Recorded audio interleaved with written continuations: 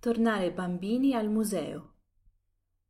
I musei non piacciono a tutti, ma a volte ci troviamo delle belle sorprese.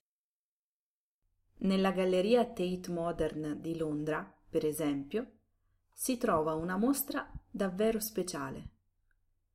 Grazie a un artista danese, infatti, possiamo tutti tornare bambini.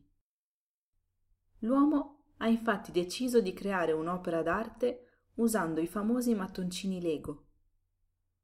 Tutti questi pezzi sono solo di colore bianco.